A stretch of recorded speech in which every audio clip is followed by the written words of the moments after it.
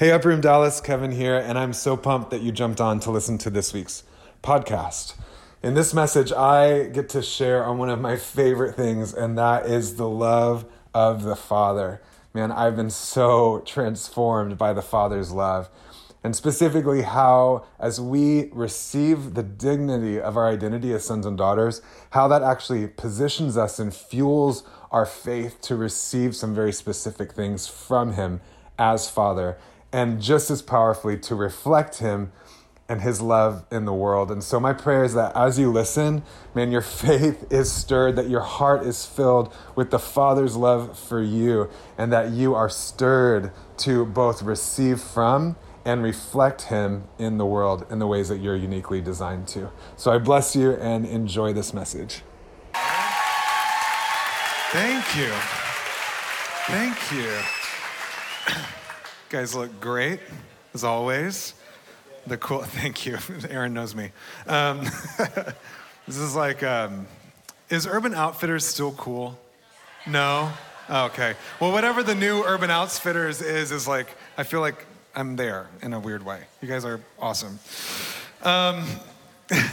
Hey, quickly, I wanted to give a little context for where we were in worship. And, you know, names in the Bible were descriptive. You know, like we see remnants of that even in the names like last name Carpenter, right? At one point, whoever started that name was actually a carpenter, and it was how people were identified. And biblically, sometimes the names are origin stories of conception or birth or prophetic promise. And so the beauty of the name of Jesus is that it's not just Jesus, it's His nature. His name is His character. And His name, the character of Jesus, His countenance, His kindness, the sufficiency of His power in and through us, these things are the tables set before us in the presence of our enemies. And His name being a tower is something we run into to find salvation. We don't apply the name to our problems. We subject our problems to the name of Jesus. And I think sometimes in our fervor, zeal without knowledge, we like scream, Jesus, you know, at the thing, instead of bringing that thing to His feet so He can stomp on it. And it's subtle, but there's a difference. There is a difference. And so in that moment, we're elevating the stronghold of the name, not that shouting Jesus is what does it, but when He rests upon us, then He brings everything into submission under His feet. And that's really good news for us. Man, I am excited to be here. I am tired, okay? My wife is a floral designer. She was out on business all week, and so I had our son at home alone. I have a crazy amount of compassion for any single parents in the room. My God, if you grew up with a single mom or dad, you call them after the service and you bless them, because it is hard. It is early mornings, late nights. I got hardly any sleep. And so I'm coming to you in weakness, and that's great news because God loves to use weakness. But I was driving in this morning. I just think it's cute. I like doting on my son. And he could tell I was tired. I wasn't cranky, but you know, I'm almost 40. I turned 40 this year. Like my face can't hide it as well as it used to in my 20s. Anyway. So he often goes, he's like a little empath. And I'll be like, Daddy, how you feeling? So we're driving in and he goes, Daddy, how you feeling? And I was like, well, buddy, I'm tired. You were up a lot last night and I am feeling it. And out of nowhere, unprovoked, he just goes, Dear Jesus, thank you for this day. Help Daddy know that you're with him. And if he's tired, you can pick him up. It's so good. But you know what? That ministered to me. Because you know why? Well, because it's cute. And it was prayer. And I'll take it from anyone. But it blessed me so much because as I was reflecting on that, I'm like, that is my story. My story is marked by so many times of God picking me up. And so, I think, well, if this is the first time that you've ever heard me share, I just like to keep it real. I hope to not offend or get too intense, but I just like to keep things very real because more than wanting to lead you to a moment, I want to equip you for life and godliness. I want you to leave this place today having stepped further into the fullness that is afforded to you in the death and resurrection of Jesus. That is what I care about. Goosebumps come and go, but there's an anchor for our soul and a substance to our faith that isn't something to chase, but something to abide in. As cool as following a pillar of fire and smoke, i.e. Israel, Old Covenant, is, we are not those that chase a moment. I have been marked by encounters with God, crazy ones. If I told you some of them, you would think I was really weird, and I am really weird. Crazy stuff. I've had crazy encounters. I love encountering the Lord.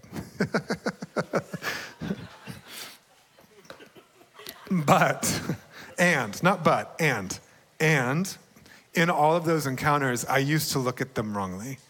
And I thought the encounter was the mountaintop. Encountering God is not a mountaintop. It is base camp.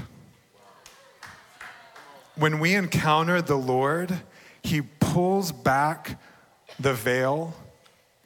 He shows us what's real about himself and us, and he infuses faith for a journey. But here's the deal.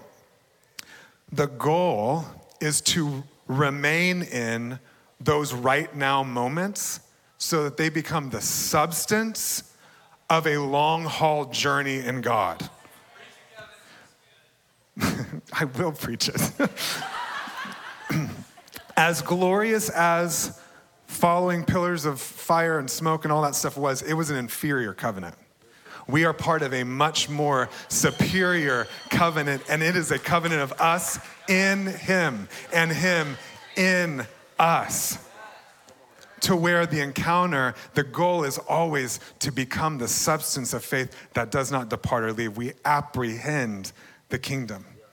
And it becomes a territory that we not only can stand in unfazed by circumstance or the absence of feeling, but we can actually impart and release to those around us. Yay. So tonight, as much as I love, hold on.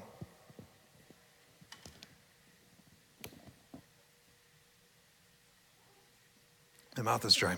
As much as I love in camping around the presence, as much as I love those moments that we have when we're like, ah, and just people come out with sticks and all sorts of weird stuff is happening and banners are everywhere and people are shaking and baking and I'm like, whoa. I love those moments. I'm not making light of them. Actually, I love it. Today is not a message about that. What I hope to do is to impart an anchor for us. I want to talk about the root system for a life lived in God.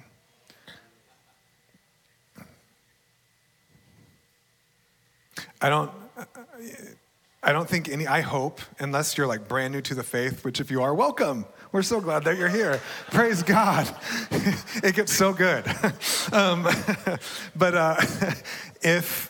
Unless you're really new to the faith, I hope that nothing I say today is new information. I hope that it is familiar truth to you. But what my prayer is for us is that God himself would minister in our midst, and that he, by his Spirit, would somehow illuminate familiar things in new ways that are deeply transformative. We never graduate. I never want to hear from any of your mouths, and if you hear it from mine, call me out. Oh, yeah, I know. No, we can't say that in the kingdom. We're always knowing and knowing and knowing and getting to know. It is just glory to glory. It is deeper. We never get it. We never get it. There's always more. And today, I want to talk about the more in terms of being children of God, specifically abiding in the truth that God is our Father. I want to talk about the Father's love, the presence of God as Father, because as I mentioned, my life has been so changed by being introduced to the Father by none other than Jesus himself over and over and over again. So let me pray. Pray with me, actually. If you would, if you're comfortable, just open your hands. It's just signaling to your soul you want to receive from the Lord. Father, we recognize your presence here. And we ask you to magnify it. We love you, Father. We are grateful that we have been given access to you, that we get to know your love and receive it. Father, would you manifest yourself among us today?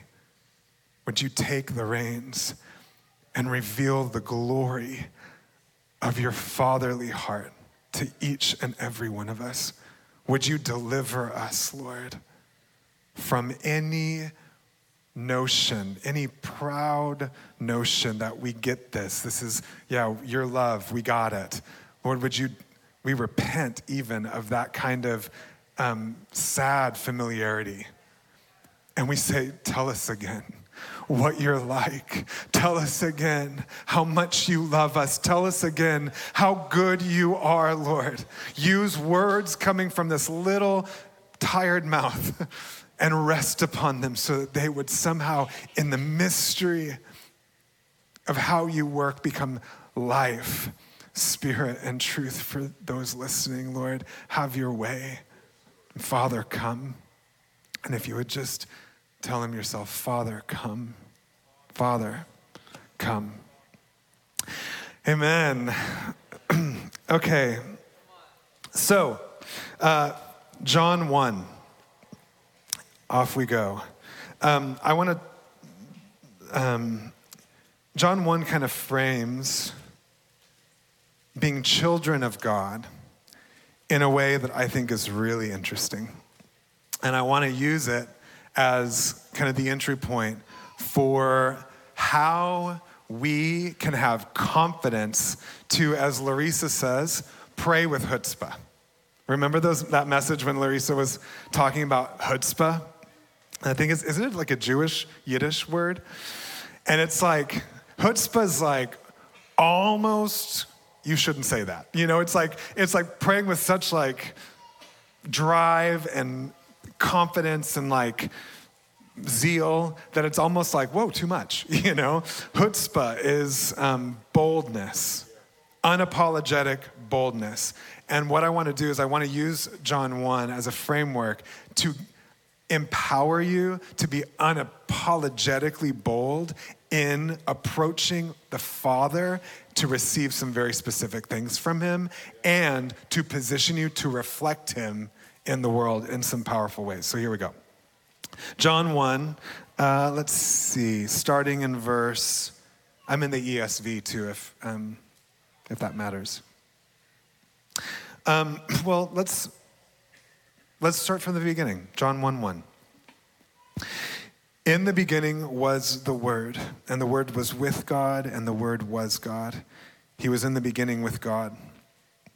All things were made through him, and without him was not anything made that has been made.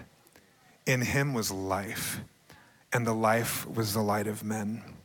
The light shines in the darkness, and the darkness has not overcome it. Praise God. Yes. There was a man sent from God whose name was John. He was a witness to bear witness about the light, that all might believe through him. He was not the light, but he came to bear witness about the light. The true light, which enlightens everyone, was coming into the world. He was in the world, and the world was made through him, yet the world did not know him. He came to his own, and his own people did not receive him. But, this is a glorious but, the best but, I just realized that sounded weird. So, delete that from your mind. But to all who did receive him, who believed in his name, he gave the right. He gave the right to become children of God, who were born not of blood, nor of the will of the flesh, nor of the will of man, but of God. And the Word became flesh and dwelt among us, and we have seen his glory, the glory as of the only Son from the Father, full of grace and truth. Jumping down to 16, and from his fullness we have all received grace upon grace. For the law was given through Moses, inferior covenant. Grace and truth have come through Jesus Christ. If you in this room, those watching online, if you have received Jesus for who he is, Lord, Messiah, and Son of God, and believed, aka entrusted the full weight of your righteousness and future upon his care and provision, then you have the unapologetic right to the fullness of what it means to be a child of God. You have the right to apprehend, lay hold of, apply, and actually extend into the earth the full scope of what's been purchased for you in the blood of the Lamb. Now, before we move on into what that means in some very specific ways, I want to clarify right. Because people are talking a lot about rights right now. And biblical right is a little different than Facebook right. Okay? Okay. When in this country, especially, rights are oftentimes almost like synonymous with entitlements. A generation's being duped into thinking that they're owed something. Oh gosh. A right in this context is not an entitlement. I want to say something, and I want you to hear what I'm saying. I love you, and I love Jesus, but God owes you nothing. He's promised you everything, but he owes you nothing. Things don't have to pan out how you want, when you want, the way you thought it wanted. We are clay, and he is a potter. He's creator. We're created things. He is good. We really don't know what that is, but we think we do. God owes us nothing. The word right here is less about what we're due and more about what we've been invited to fully participate in. The word is Greek, exousia. Say exousia. Exousia. So that word translated here as right is more often translated in various other places as authority or power, empowerment, delegated power.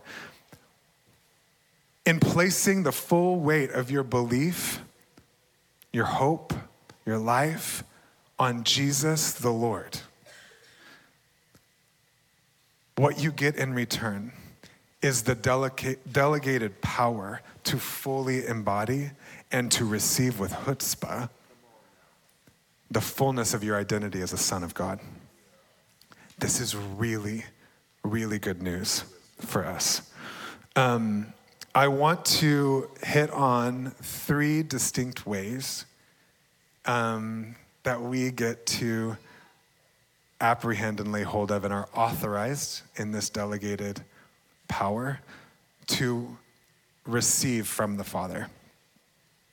And the first is this: you have divine permission, empowerment, invitation, and I would almost say expectation to receive the Father's delight.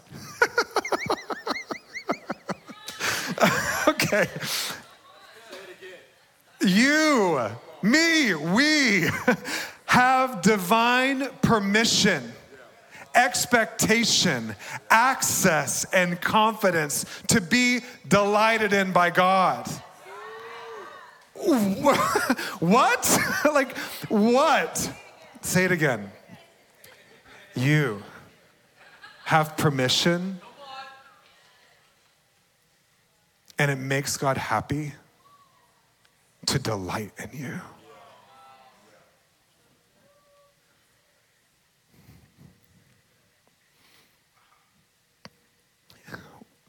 We're part of a new covenant, and so we're familiar with this dispensation of grace that we live in. But the delight of God, living, abiding in the Father's delight, was not always the case for humanity. Zechariah in Luke, I think, he busts out into this prophetic song when he finds out that Mary is carrying the Messiah. And he has this little phrase in it that I think about often. And he says, "Praise be to God who's enabled us to worship him without fear in holiness all of our days." We had to approach God in fear because of sin.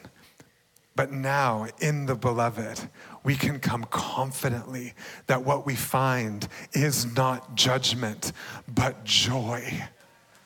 That the Father delights in you. Zephaniah 3:17. It's a familiar verse. You've probably seen it on a couple pillows. You know those people. It's like every coffee mug has to testify, you know?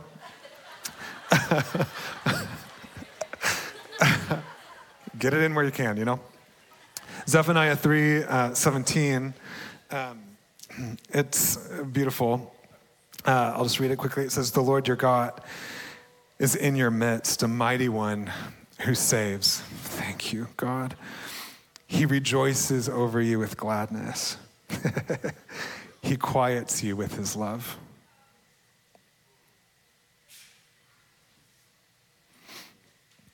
He exalts over you with loud singing. He's not humming. He's like throwing down. He exalts over you with singing. In Psalm 32, I would propose this to you. It's probably horrible exegesis, but I feel it's true. Psalm 32 says that he surrounds us with songs of deliverance. And so I would propose, could it be that the sound of the Father's delight over your life actually becomes the song of deliverance that sets you free? See, there is deliverance in delight. When we start to see God rightly as our Father. Listen, my son, he's almost 4. He makes a lot of mistakes. He breaks stuff, and he pees on the wall. None of these are necessarily character traits or habits that I endorse. But he is trying his best. When he asks for help, I love it. I love it. I love celebrating his best efforts. I love helping when he's in over his head. I don't necessarily love cleaning up the messes, but I'm not God, so I don't have to live everything, you know? But if that's true of me, and I know me, can you imagine what God's like and how hard of a time we put on ourselves when God actually enjoys delighting in being our Father. We think too much of ourselves. We think we're more capable than we are. You can't do the Christian life alone. It's impossible. But we have a Father and an advocate and a helper. Thank God that we can come boldly before and find help in our time of need, and that help is almost offensive pleasure in the heart of God. I can tell you, if you have sin habits in your life, if you are kind of stuck in habitual sin, patterns of thinking, isolation, heaviness, the 5 steps of freedom books and all those things aren't going to help you much. But if you can pull on and allow yourself to receive the delight of the Father, you will be set free. There's deliverance in his delight. He does not grow weary. It is not narcissistic or self-centered. It is actually the bread of life to come before God and say, would you tell me again what you're like? Would you tell me again what you think about me? Would you speak words over me that are far better than I would ever say about myself, because somehow you believe and see something in me that I can't? Would you tell me how much you love me? And to refuse to budge from that place until he's doted on you. See, this is what the blood of Jesus purchased for us, just as Phil said, access to the one who delights in delighting. That can be a hard one if you grew up in a context or a home environment that was absent dad or cruddy dad. But it is the truth of God. He's far better than we realize, far better than we can even apprehend and know. When I started to realize, I remember so distinctly a moment of encountering the spirit of adoption. I saw it. I came to Upper Room, 2012, and I immediately jumped into a 3-month discipleship program that we had at the time called the Residency. And Michael Miller said, very first day, I think it was Michael, it might have been Katie. Anyway, it doesn't matter. Somebody said, I want you to pray and write down 3 things that you want God to accomplish in you, through you, reveal to you over these next 3 months. And we're going to hold him to these things. We're really going to pray for one another. And I couldn't come up with 3, but I could come up with 2. I wanted to see his eyes of fire. That's another story for another day. And I want to encounter the spirit of sonship. I knew him as my Lord, but I longed to know him as my dad, because I am one that did not have the best example or the strongest connection with a dad. And I can remember sitting in a prayer set early one morning, which were mandatory. 6 a.m. sets were mandatory. When God, by the spirit of revelation, pops the lid of your brain open and your heart, and it's like something that you knew, you actually start to know. You know what I'm talking about? And it's like too much, and you like short circuit for a minute. You're like, how have I been saying this forever and never really actually gotten it till now? Like, whoa. And it was like that. And I realized, oh my gosh, the cross didn't make me tolerable to God.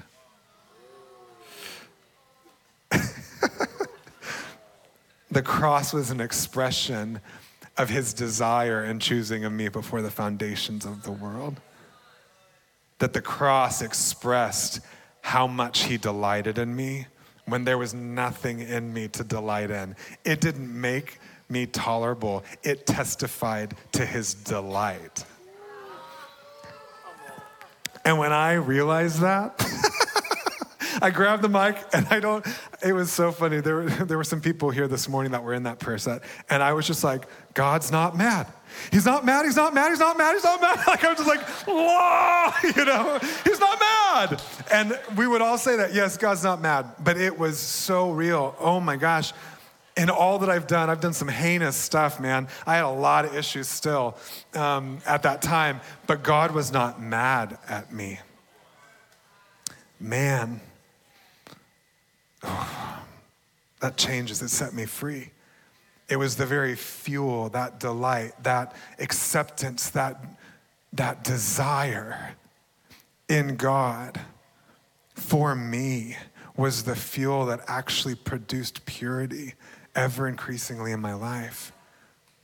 Trying to clean up myself for God wasn't working too good, and I was just dull and angry and tired. And he was like, let me love you.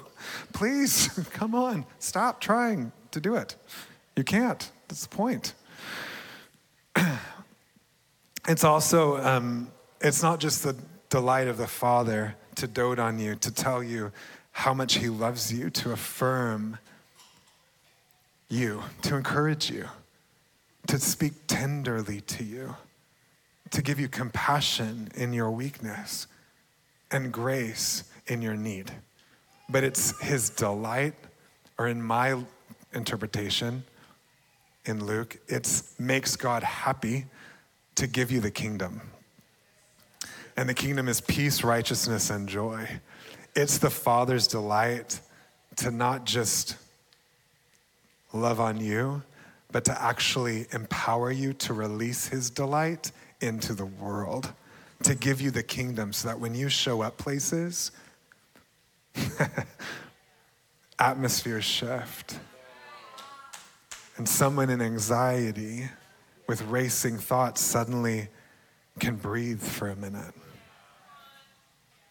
That someone with a heaviness feels not giggle joy, although that's great when that comes, but just that biblical, that calm delight, that sense of, I'm loved and accepted.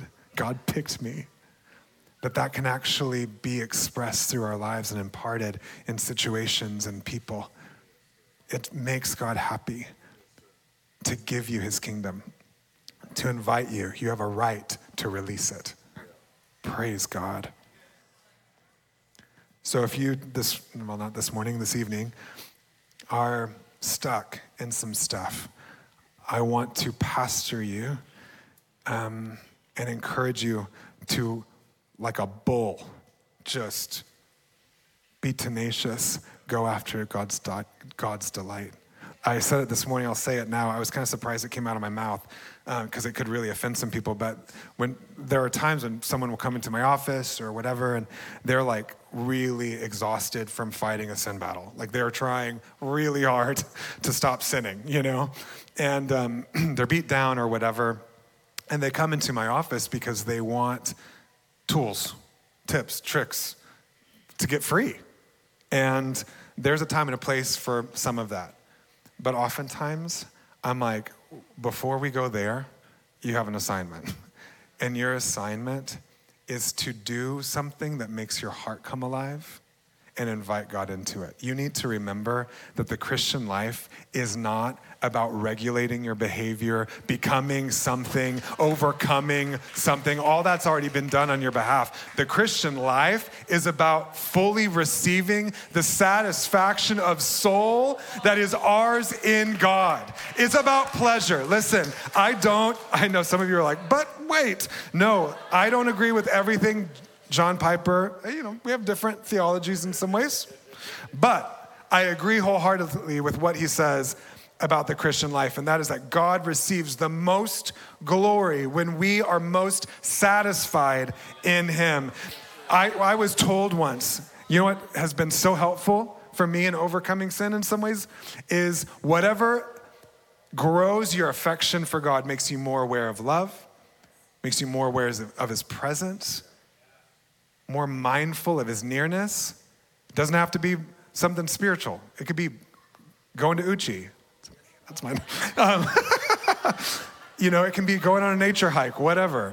If it elevates your awareness of who he is and his coming kingdom, fill your life with it. If it dulls your awareness, makes you sloughy, makes your heart sluggish and dull towards people and God, then cut it out as quickly and thoroughly as you can. The Christian life is about the fullness of pleasure. The world has hijacked it, but he's got it. And it's our right to apprehend it as his sons and daughters, the pleasures of his house. Okay, moving on.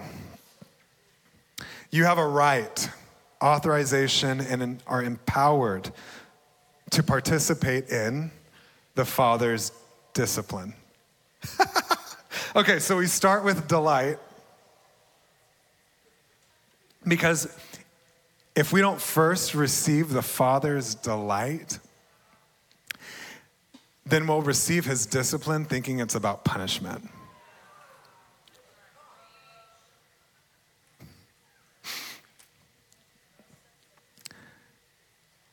If it's true, and I would advocate that it is, that Jesus is the propitiation for our sin, that he bore in his flesh the full punishment of all of yours and my boo-boos, issues, hang-ups, disagreements, disunity, slanders, fill in the blank, then there is no more punishment for you.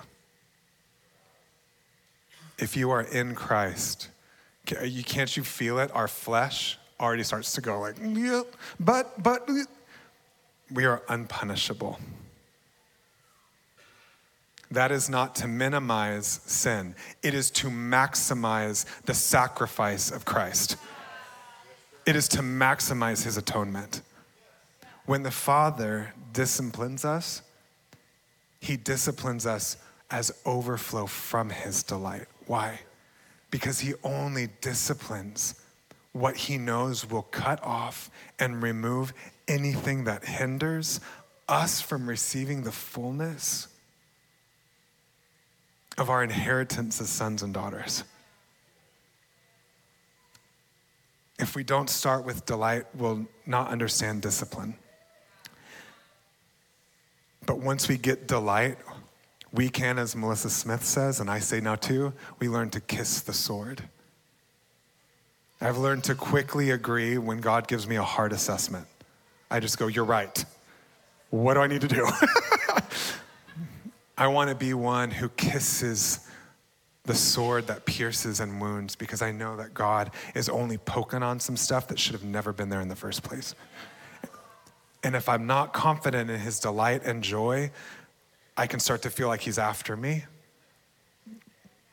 But man, when I've tasted his goodness, dudes, yield the sword, man. Come on, God. Father me. Give me a spanking. I need it, you know?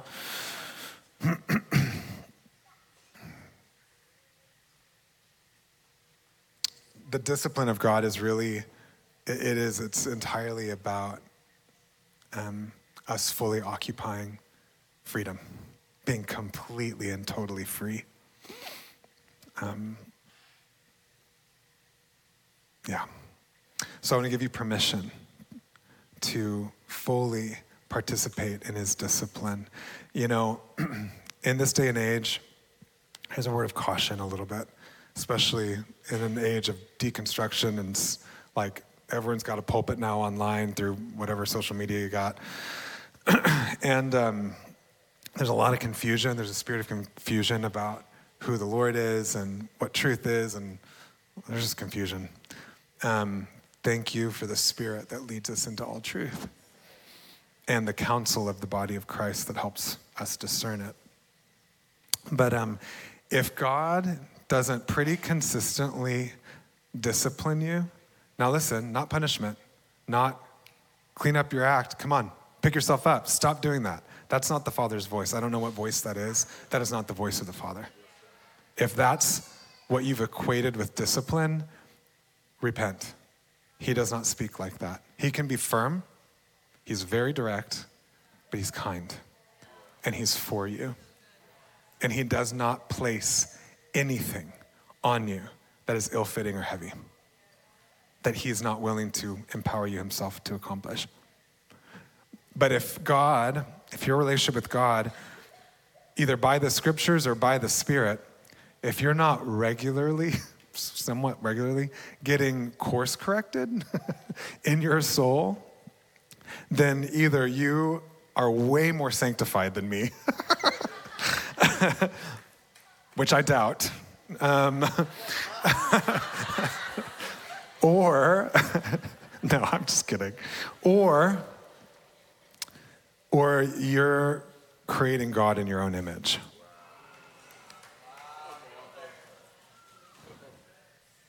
The discipline of the Lord is about seeing him and ourselves rightly. It's about seeing what's true, what's real.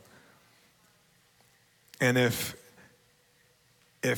as you read the Bible, you kind of skip over the parts that you're like, don't like that bit.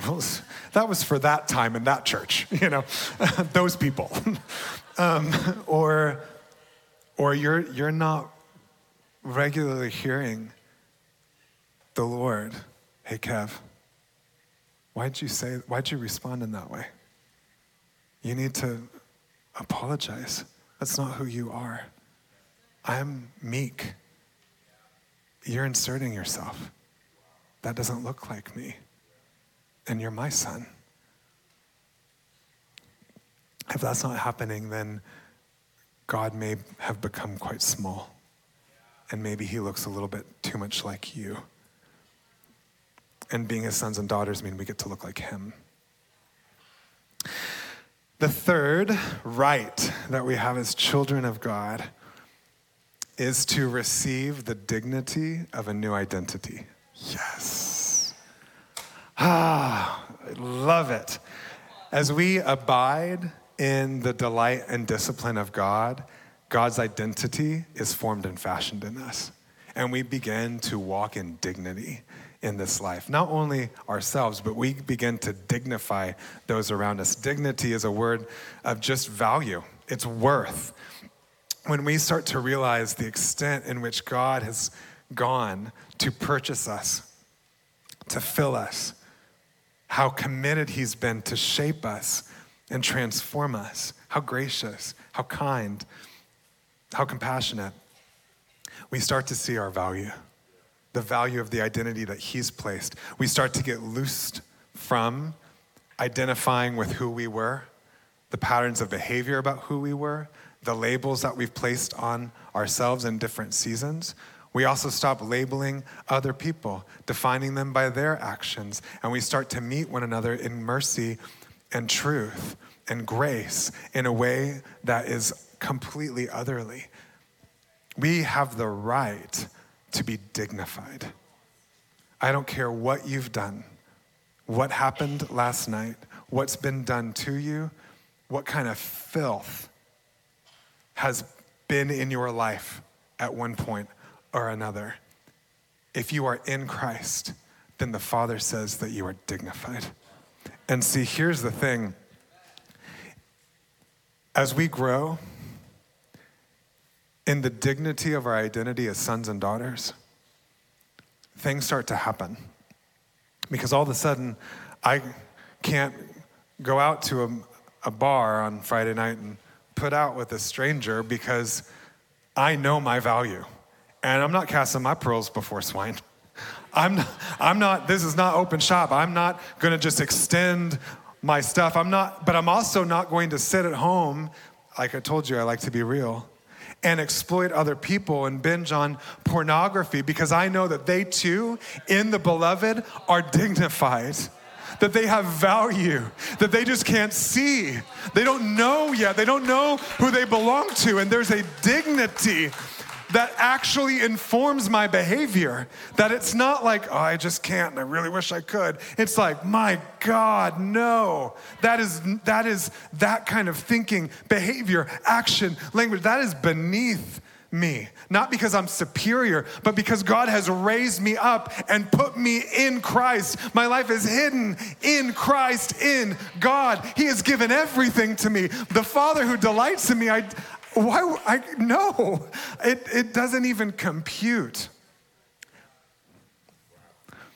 Dignity in our identity, the right that we have to be dignified, is all about not only our own transformation, but being positioned as agents of transformation in the world. This is extending the gospel. It is bringing dignity and the value of the Father's house into every situation that we're in. At line at Whole Foods, working with sex trafficking victims, feeding the homeless, disciplining our child, loving our spouse or roommate.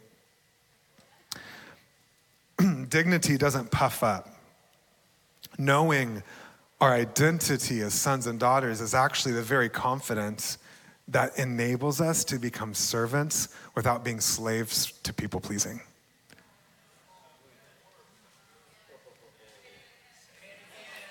I don't know if I can. Sometimes these things come out of my mouth and I'm like, whoa, where'd that come from? Standing in the dignity of our identity. The dignity of our identity is our, as sons and daughters, knowing that we have the full acceptance of God. That God is just tickled pink with me. Like, I know it. And just can close my eyes and feel it. It's actually what gives me the confidence to throw my life away. To become a servant. To loosen my grip on having to arrive and become and get to. See, here's the thing. We receive the promises of God as children. He comes in a moment. He releases an invitation, a prophetic promise. He tells you about a ministry or you're going to make a ton of money and fund kingdom initiatives. And we get this glimpse of his plans and purposes for our life. And we receive those things as children just going, really? Thank you. Okay. But then, if we don't stand in the dignity and grow in our identity as sons and daughters, we start to pursue the promise not as children, but as orphans. And we start to think that this thing that God spoke is now up to me to accomplish. And so I've got to figure out, how do I build my TikTok empire? And who do I need to get to know at the church so that I can get close to that guy? And how do I want to operate in integrity, but I kind of want to bypass this ladder here and climb it so I can make more money. And I could do that. And all of a sudden we start to white knuckle to get someplace. And God's like, no. The same way you started is the same way you finish. And it's the same way you go every single day. And it's grace through faith. Grace through faith. Grace through faith. Listen, you can't get to where he's told you you're going to go. And the more you try, the further you're going to get someplace else. It might look similar, but let me tell you, it's not going to be the same. Because where he's called you, is beyond your ability to ascertain. But if we can pursue the promises of God as sons and daughters of God, not as orphans, then we can know that even if it appears like he told me I was going to take over the world, and now all of a sudden I got a demotion at work and my girlfriend dumped me. That's different. That doesn't make sense. Even the demotion becomes useful.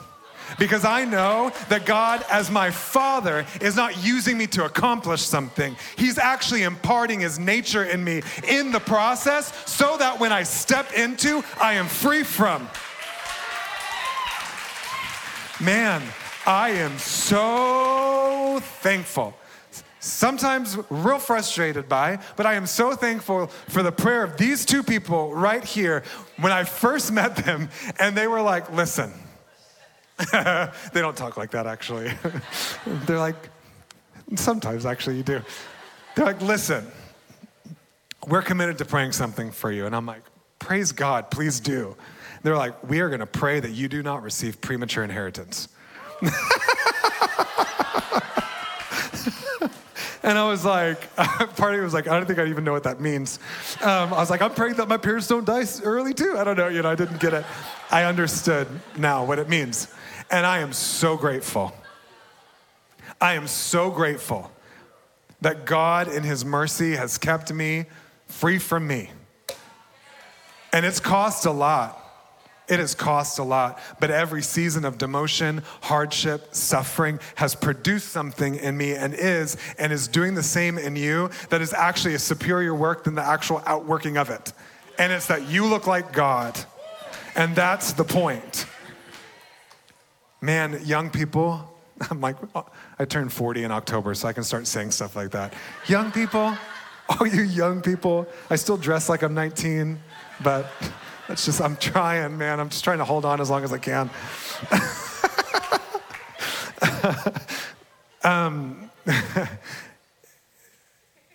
I know it can seem so overwhelming. The questions, the battles, the when will I, and things feel like they're a really big deal.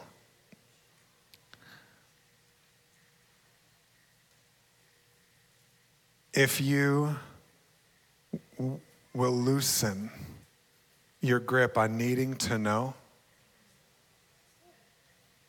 and you can contend and strive to enter into the rest, that the one who started it will complete it.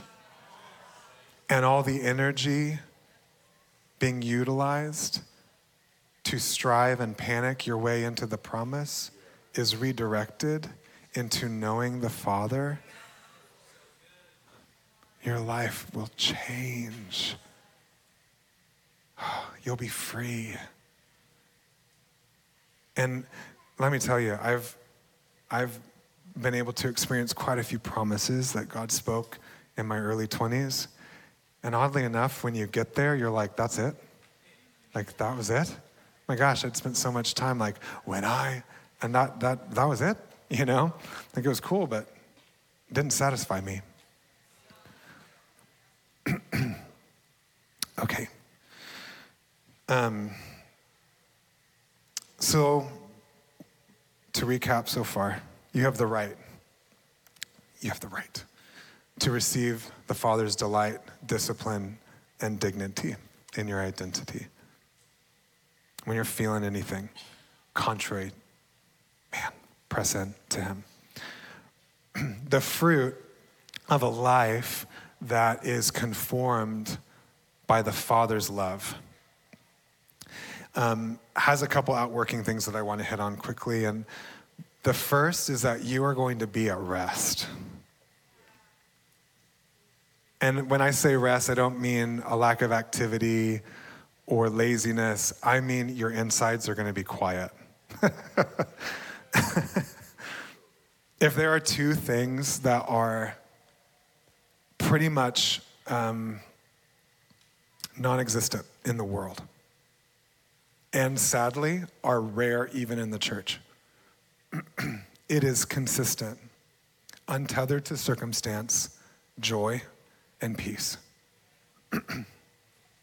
You can't manufacture biblical joy. It's not based on your circumstance. It's also not based on your emotion. It's not the giggles, although it can involve giggles. It is the calm delight of knowing to whom you belong and knowing that it's not up to you. To know that you have somebody on your side who's greater than I.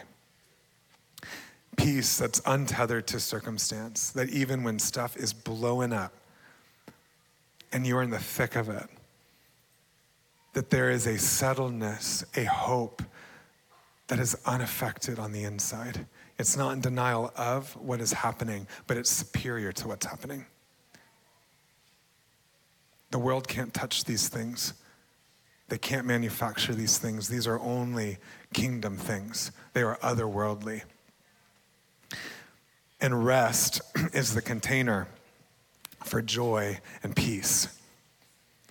But rest is also the overflow of what the whole point of the thing is. It's not the overflow, it's the wellspring from which overflows the point, and that is love.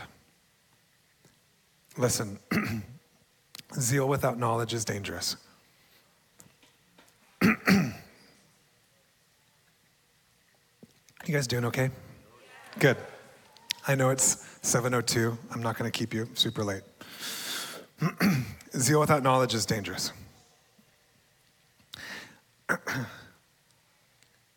Especially in settings like this, I want to tell you the truth.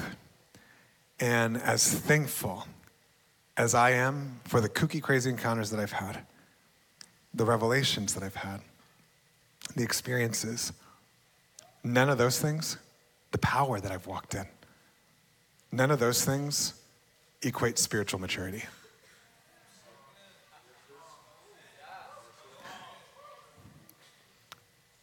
I don't care how spiritual something seems. Just because it seems spiritual doesn't mean it's mature. I am talking real. If Moses sits at the end of your bed and tells you secrets at night, that's awesome. But that's not maturity. And it's not advancement in the kingdom. Heaven's not a ladder that you climb. There was one that ascended and descended down the ladder.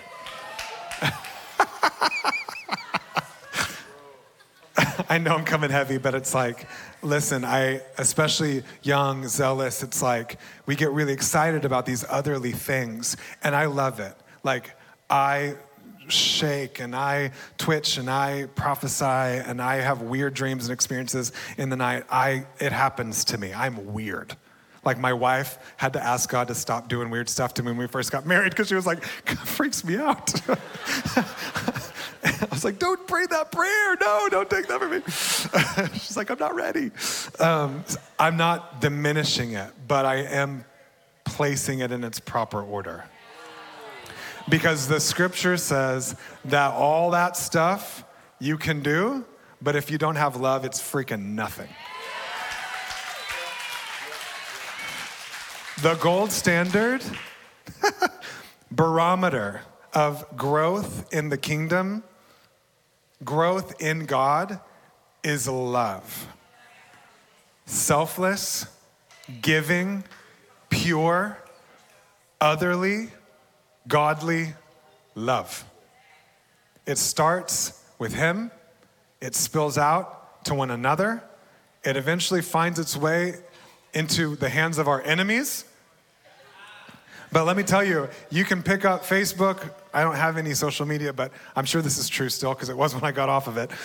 You can pick up Facebook and there's all sorts of words and teachings and things that seem really like mature and like, wow, how deep and man, but it is filled with stuff that is not love. And so it's immature.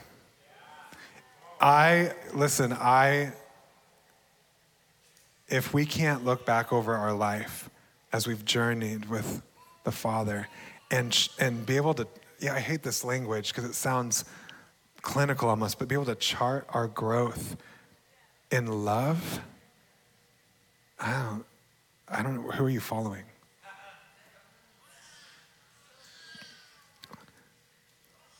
Remaining in His love, remember what I said at the beginning, the goal is to remain in what we encounter so that it actually becomes the substance for the long haul of a lifestyle. We get to have the right as children of God to abide in and express the Father's love. This is costly and holy and supernatural, and it really does begin here. 1 John says, if you say you love God but hate your brother, you're a liar. God's not in you.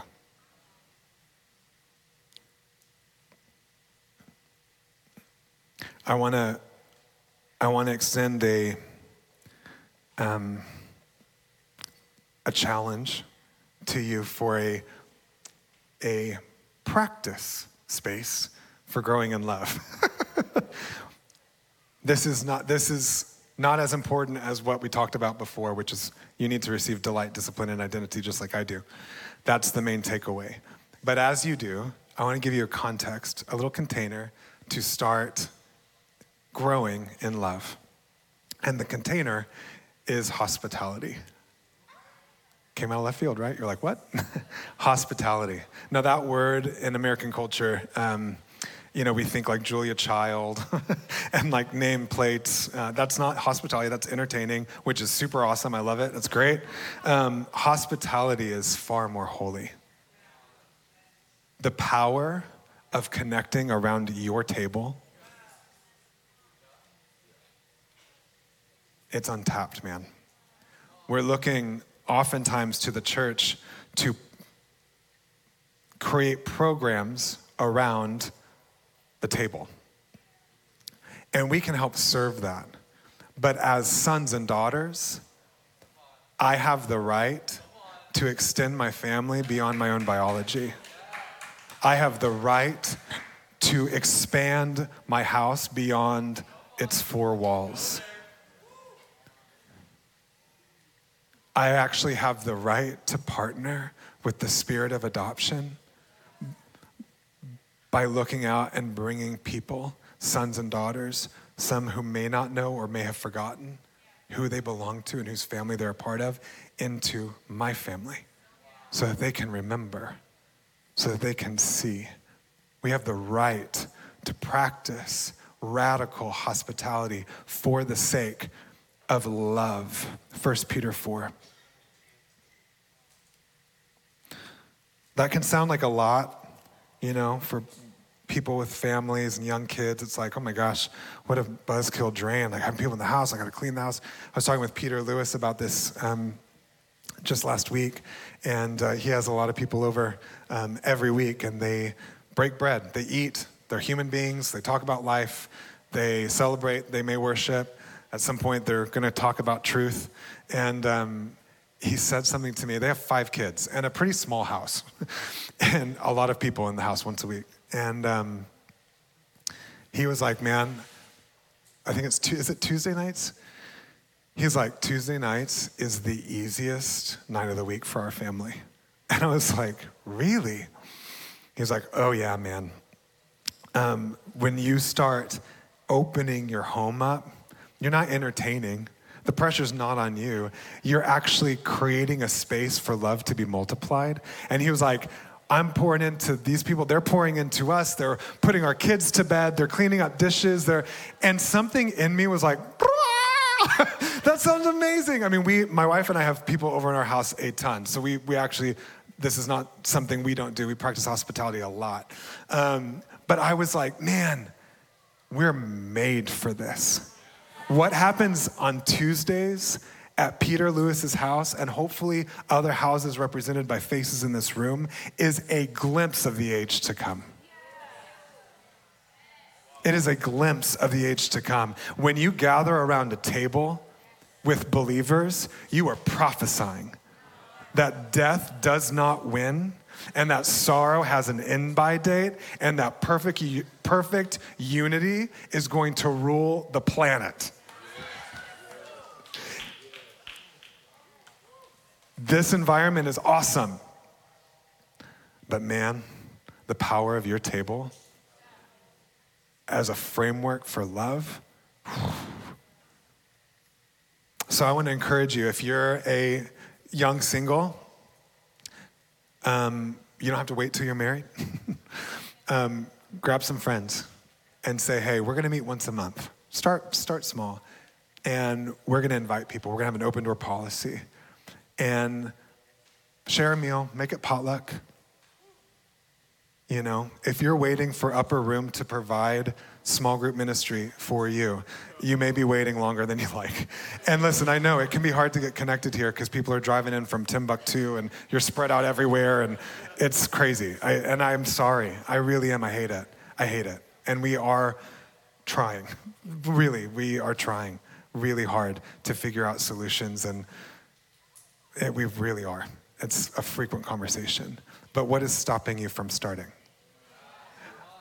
You have the right, i.e. permission, to build family around your table together. It can start immediately after this service. You can just grab some people and say, you guys got dinner plans. Go out to eat. It's really that simple. If we don't give context for love to multiply, it doesn't. It's got to outflow somewhere, So I want to give you a very practical, I challenge you. Do it once. Just do it once and see. And invite the Lord in, invite some people, eat a meal, laugh a little, and talk about God. Okay. If you'd stand with me, I want to close out. The ministry team can come up if we can get some keys going. Wherever. And I want to invite you if specifically I felt to you can respond however you feel, but I want to invite you to respond in two specific ways. One is, again, if you are struggling in some way and you're just heavy, man, and I want to encourage you to not leave here without tapping into the delight of God. I want to invite you to come either up or grab some people around you and say, would you pray with me for the Father to lavish his love on me, to remind me I need to hear it. Prophesy, come into agreement together. Let's be his mouthpiece in affirming one another. But if the part resonated a little bit about the hospitality piece, I want to encourage you to receive some strategy. I really, if this can begin, this one little message can begin an outworking of a wave of grace for this community that's birthed from the Father's heart and expressing itself in hospitality, stuff is going to start changing here. Not just in realms of connection and community, but the places that we'll get to go and worship are going to get deeper and broader. Because the Lord rests on unity and there's a commanded blessing there. And so if you're feeling like, man, I want to partner with the spirit of adoption, I just don't know how to do that, then I want to invite you. You can stay in your seat but receive strategy. Leave with a plan from heaven on how to begin doing that and maybe who to start with. Cool? Let me pray for us. So Father, we love you. I pray for ears to hear. Those weary ones in the room and watching that need to hear your delight, your joy, your affirmation. Lord, would you release word now? Spirit of God, would you administer the Father's delight into our heart? The delight he has in Jesus that he freely gives to us. Would you awaken our senses to discern, to sense that nearness? Father, we invite you to continue to discipline us. We ask you for it.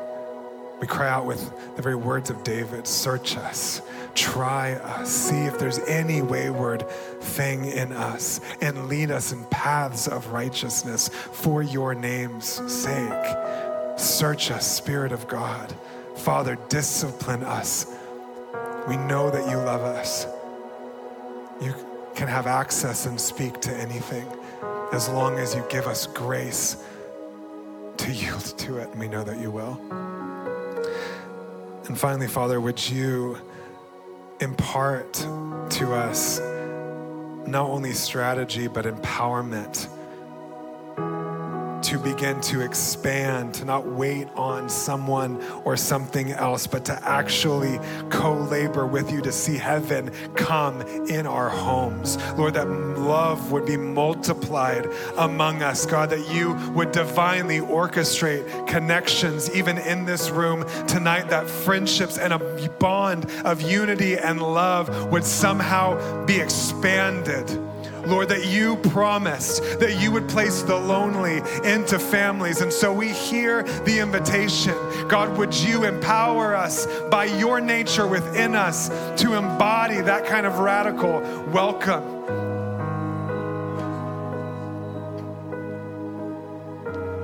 where people can just be people together in the presence of God. It's nothing fancy, complicated. It's just life lived together in Him through all its ups and downs. Help us, Lord. Make us your family. Help us reflect your nature.